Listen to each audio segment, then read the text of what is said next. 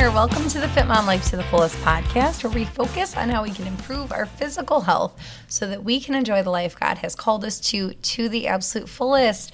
Hello, welcome back. My name's Brittany. I'm so excited to be here with you today.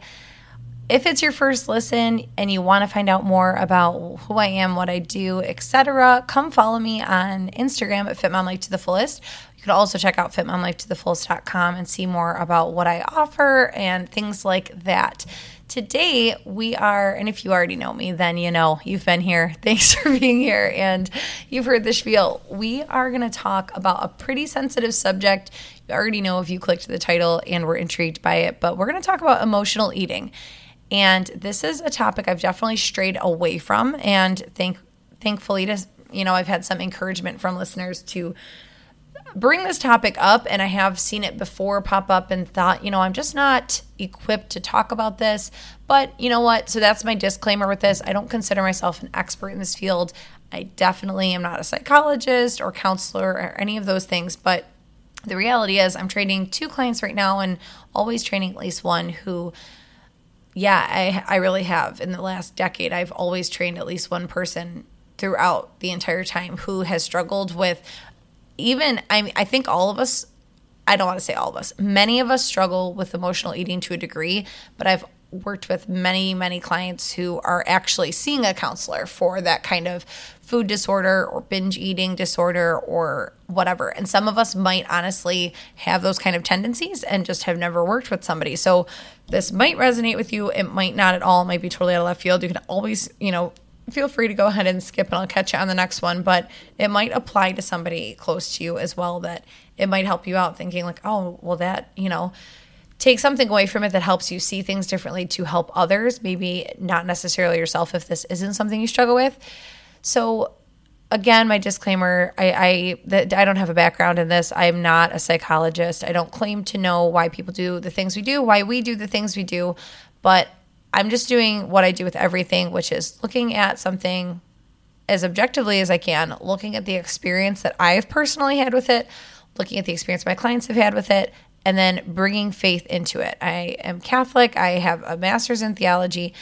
That is my background and the lens that I look at everything. Our religion is how we look at the world. So why does it matter? Brittany, why do you always say that you're Catholic? Because it does matter. How I view things matter. I say right in the intro of the show, that we are striving to live our lives to the fullest. My ultimate goal is not to just get as fit and as healthy as I can for this world, for this body, because I know it's fleeting.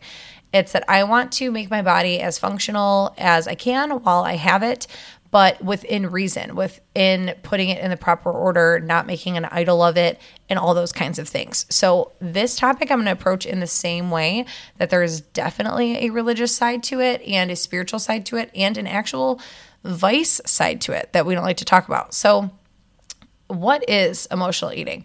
Well, most of us, actually, we'll start with why. I think we know what emotional eating is, but why do most of us emotionally eat? And most of us are looking for comfort. And think about that. The times that you've turned to food, we don't always call it, again, you might not think, oh, well, was that really emotional eating?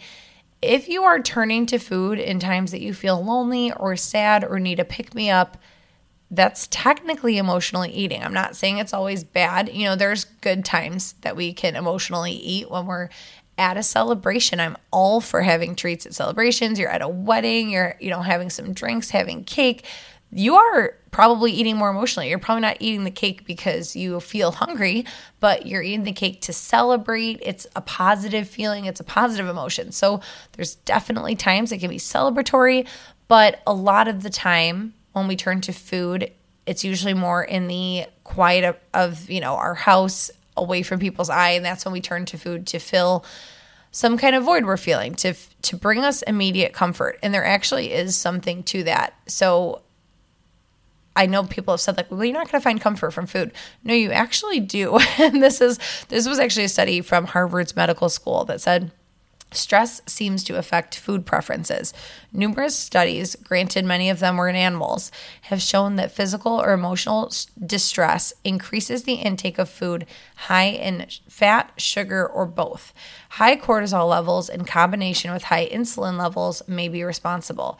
Other research suggests that ghrelin, a hunger hormone, may have a role. But here's the thing. So we're not going to crave our normal chicken and salads and ground meat and hard-boiled eggs and things like that when we're feeling stressed and want that immediate comfort. We're going to turn to the high-fat, high-sugar foods, which makes sense because think to what you turn to when you are eating because you feel lonely or sad or stressed. Stress is a big one. That's probably the one I hear the most. I don't think we even always identify it. We kind of have like the stereotype of, oh, you broke up with your boyfriend and eat a pint of ice cream. Like that's definitely always the funny thing in the movies and the thing that we identify with. But I think more often than not, the people who I see who are eating, beyond just what they need to sustain themselves, it's because of stress. It's usually stress eating. So you can kind of make that synonymous, stress eating or emotional eating. But here's the thing. So once you turn to those high fat, high sugar foods, you actually get a feedback to your body that dampens your stress-related responses and emotions. So it actually does tone down your stress temporarily, and they actually are comfort foods. That's why they're called comfort foods, because they actually can seem to have the effect of counteracting stress. So that it just like, look at how the cycle keeps going. Then you're stressed out, so your body's like, okay, get high fat, high sugar foods. You get a little bit of relief. You get a little bit of comfort and relief to your stress symptoms. So then it just makes you crave it again next time. It's starting and like confirming this cycle. So when we feel whatever, you feel down and out, that's why you're not reaching for an orange, okay, or an apple and almond butter. You're reaching for something usually in a package or whatever, a donut, ice cream, high fat, high sugar foods, because it does give us that relief. So knowing that, it's like, okay, Brittany, well, great. You just told me it is going to actually give me relief. So how the heck am I going to stop doing it? And that's where I'm acknowledging this is not a like, now here's the solution and you'll never do it again. This is something to constantly work at, right? I think the first step here is to acknowledge that emotional eating or stress eating is something that we actually struggle with. If any of this has resonated with you so far, if you're still listening, like that, you've probably had times you've done this. I did it in college. That is probably the time in my life I can remember stress eating the most. And really, probably like the first year of our marriage, even I was pregnant. So I think I said that a lot of it was pregnancy cravings, but I definitely remember waking up and eating in the middle of the night, and I think it was more stress. So definitely college I did as well. But acknowledging that it is something you struggle with. If you find yourself turning to this a lot, like, oh, that makes sense. When I am stressed out, I eat whatever. So first, acknowledge that you're doing it, but then next decide to actually fight against it. The thing is, I think a lot of times people want to really kid glove this subject because it's like, oh, you can't talk about that. Somebody's struggling with food. Okay, struggle is a verb, right? Struggle implies action. It means you're actually fighting against something. If you just say, I have emotional eating or I have an emotional eating disorder, that's okay, great. You have it, so you're just like cool with it. You carry it around in your pocket. Emotional eating is something I struggle with. That's a whole different approach mentally, thinking like, no, I actively fight against this. And so that's my point, is all of us struggle with something. I'm not sitting here saying, I never struggle with anything. I hope you guys know by now I would never say that. But we have to realize that this is actually a negative thing, and maybe even go so far as to say it's sinful behavior if it goes too far and we are not trying to do anything about it. It's just like saying, oh, I gossip, instead of saying I struggle with gossiping. Like, do something about it. Fight against it. Actively try to stop. Same thing with emotional eating. But if, it's so ingrained and we've been doing it for years, and we've taught ourselves that's how we cope with stress, that's how we cope with negative news or things like that, it's going to be hard. We're going to fail just like anything else. You know how many times I go to the confessional and I have to say the same thing I said last time? That's life. We're human. We're fallen people. So it's not that once we decide to fight against it, oh, good, I'm going to be cured. I'm never going to have to deal with this.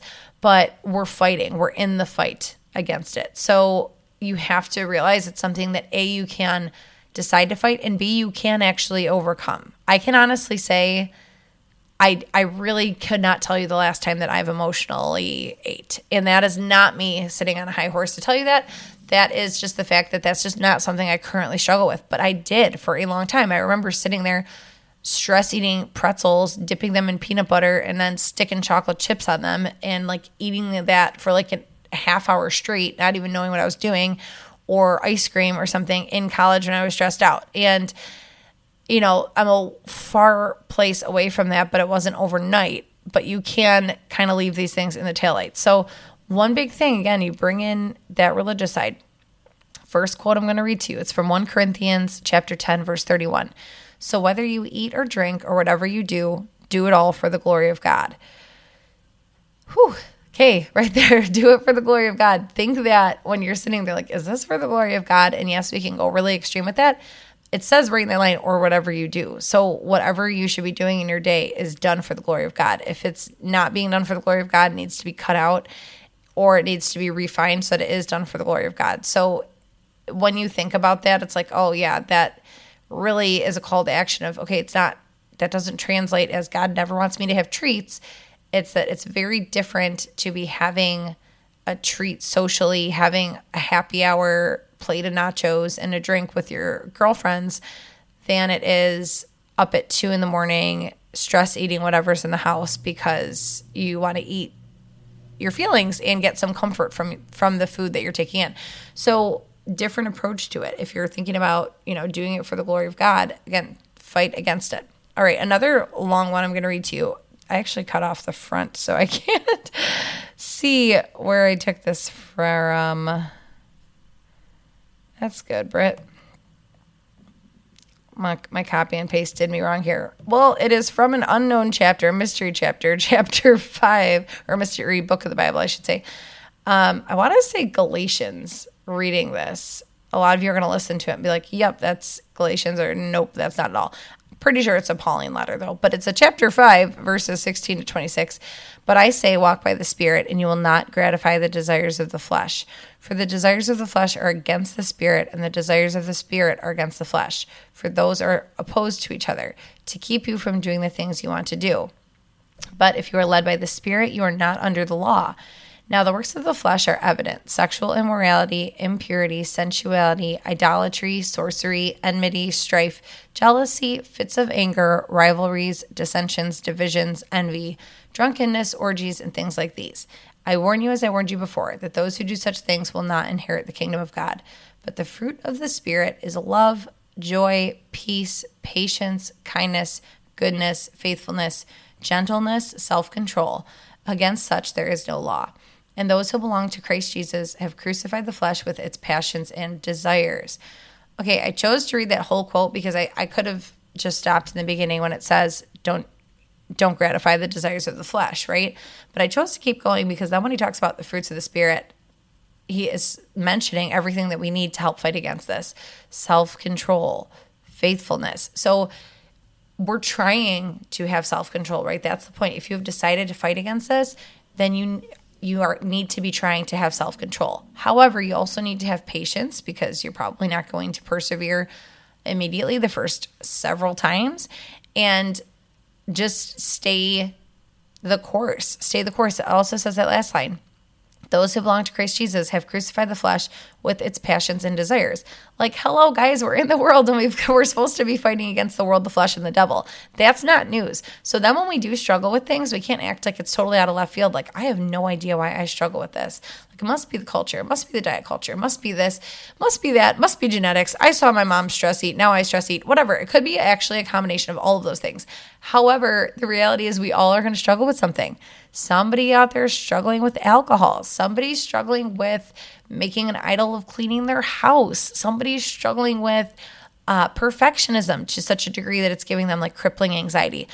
And some of us struggle with emotional eating. So this is a struggle, but it's something we should be in the fight for, okay? In the fight against, that we are trying to look at food as fuel and as a positive thing given to us by God to enhance our lives, to get us through our lives well provided for, ready for the work ahead. And also thinking about, being a good steward. I was thinking about this a lot lately because I was thinking about, this is a little bit far to say, but stay with me, that it is honestly a privilege to be able to overeat. And I don't think we think about that enough because we're we get caught in like, woe is me, I can't slow down and I can't, control myself with this food or these snacks or whatever. But the fact that some people live in places where they literally could not overeat if they wanted to and don't have the means to do that and are going without so that they can feed their families, that it is a privilege that we even can struggle with this. So just keep that in mind too. I know, again, none of this is going to cure it overnight, but bring that perspective to it. It's a privilege to worry about stopping yourself from eating too much. All right. The next, I would say to bring it to prayer, to ask God to give you the grace to carry this cross and to win ultimately against this temptation. Ask Him for the graces every single day, every single minute that you feel tempted to go turn to food. Lord, give me the grace just to get through this next couple minutes where I really want this. Another step, I've just said this to a client last week, is to think of someone you can offer it up for. So that helps a lot. A lot of times we won't do something for ourselves, but if we think about bringing someone else into it, then it brings a new perspective to it. It makes us think, oh, guys, you probably hear my stomach growling through the microphone. So apologies if you hear that, ironically, as we're talking about emotional eating. But think about somebody else you can attribute it to. This definitely helps me when I'm trying to give up sacrifices or do extra sacrifices. I'm not going to do it if it's for myself, but I have to get really specific with my intentions.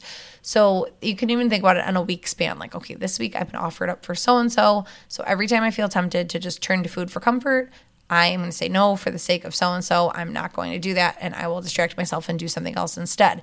Which leads me to my next point. Look for another habit to replace the turning to food. A lot of times we're just looking for comfort, right? We're looking for pleasure. We're looking for something to make us feel better.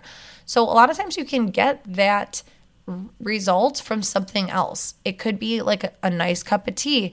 It could be just a totally different action, like reading a book, taking a bath, like soaking your feet, putting on a face mask, something that is going to bring you comfort and make you feel pampered. I definitely find that a lot with moms, and I noticed that in myself, that it was starting with little nightcaps because I liked the feeling of walking up the stairs, putting my kids to bed, especially a couple of the nights that my husband works later, coming down the stairs, pouring myself a drink, and sitting down, putting my feet up, and having a drink.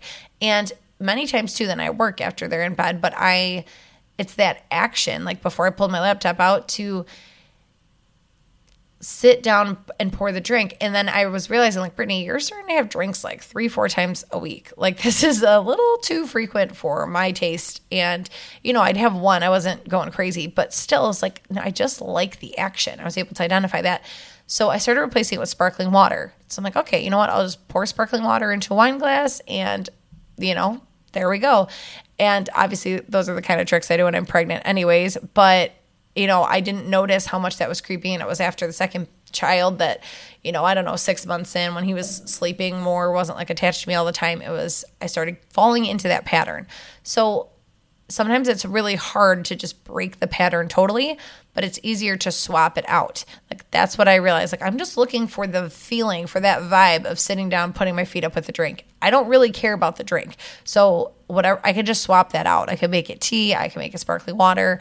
Whatever. I could honestly have probably made it regular water with like lemon and lime in it, and it would have had a similar effect to me. So try to turn that need for comfort and feeling, like you get a little pick-me-up with something else that is not turning to food. All right. Lastly, if you can, I know this is not usually something we can easily do when we're trying to turn to food in this emotional state, but try to stop and assess if you're actually hungry, because you need to identify that you are even doing this.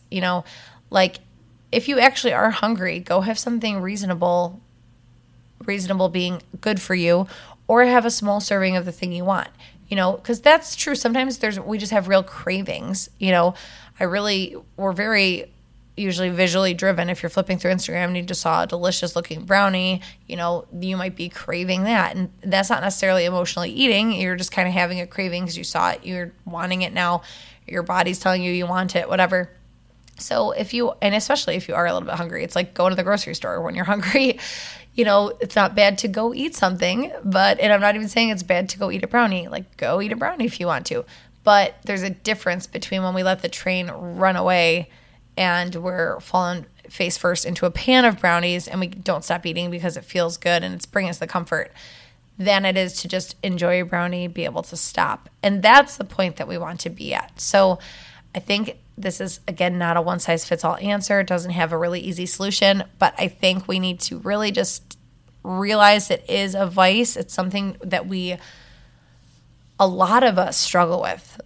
Like so often that's why I said at the beginning of this episode, although you might, not have it classified as something or be talking to somebody about it, so many of my clients, it's at least once a month I'm hearing, I had a really bad week this week because work was stressful and then I just kind of went off the rails with eating, or family life's been stressful, so I just totally went off my macros and did whatever I wanted. I hear this a lot. So we need to realize it honestly is a problem. Like, that's not just something to laugh off and think like, oh, well. And not that everybody does that. Many of us then feel guilty and then shameful, and then there's a whole cycle of that, and frustrated with ourselves for not being able to do it or whatever. And we can't do it by ourselves. Okay, we need God's grace. So recognize it's something you struggle with. Ask God for his grace all the time, every minute that you're struggling with it. And then try swaps and things like that. Try distracting yourself with something that can also bring you comfort that is not going to be detrimental to your health and, take a toll on you, not only physically, but mentally and spiritually and all those things. So I'm not perfect here. I never tried to imply that I am in any areas. So this is a particular area that I have grown in enough to the point that I really don't think I struggle with it. I just shared with you that, I noticed in myself probably a year ago before I got pregnant with this baby that I was starting to do that with drinks in a different way, thinking like I just noticed the comfort of it. So just gave you an example there, just because it's not necessarily food right now. We pick up little vices all the time. So I definitely am over here struggling with my own, but hopefully some of this was helpful, or at least just even open your eyes to maybe this is something you've been dealing with, but just kind of chalk it up to, sometimes I'm stressed and I eat. And maybe first addressing that this is kind of something you should fight against and try to start curbing and buffering. It's not really the word I want. Go back to curbing. All right, ladies, thank you so much for hanging out today. If you are loving this podcast and have not done so yet, if you'd take a second to rate and review it, I would really appreciate that. I'm going to actually run a contest in the next coming weeks to celebrate the 1-year anniversary of this podcast, and I will be doing some giveaways for those of you who have rated and reviewed, even if you have in the past. So just stay tuned for that, because that will be coming up as well. But thank you so much. I'll talk to you ladies next time.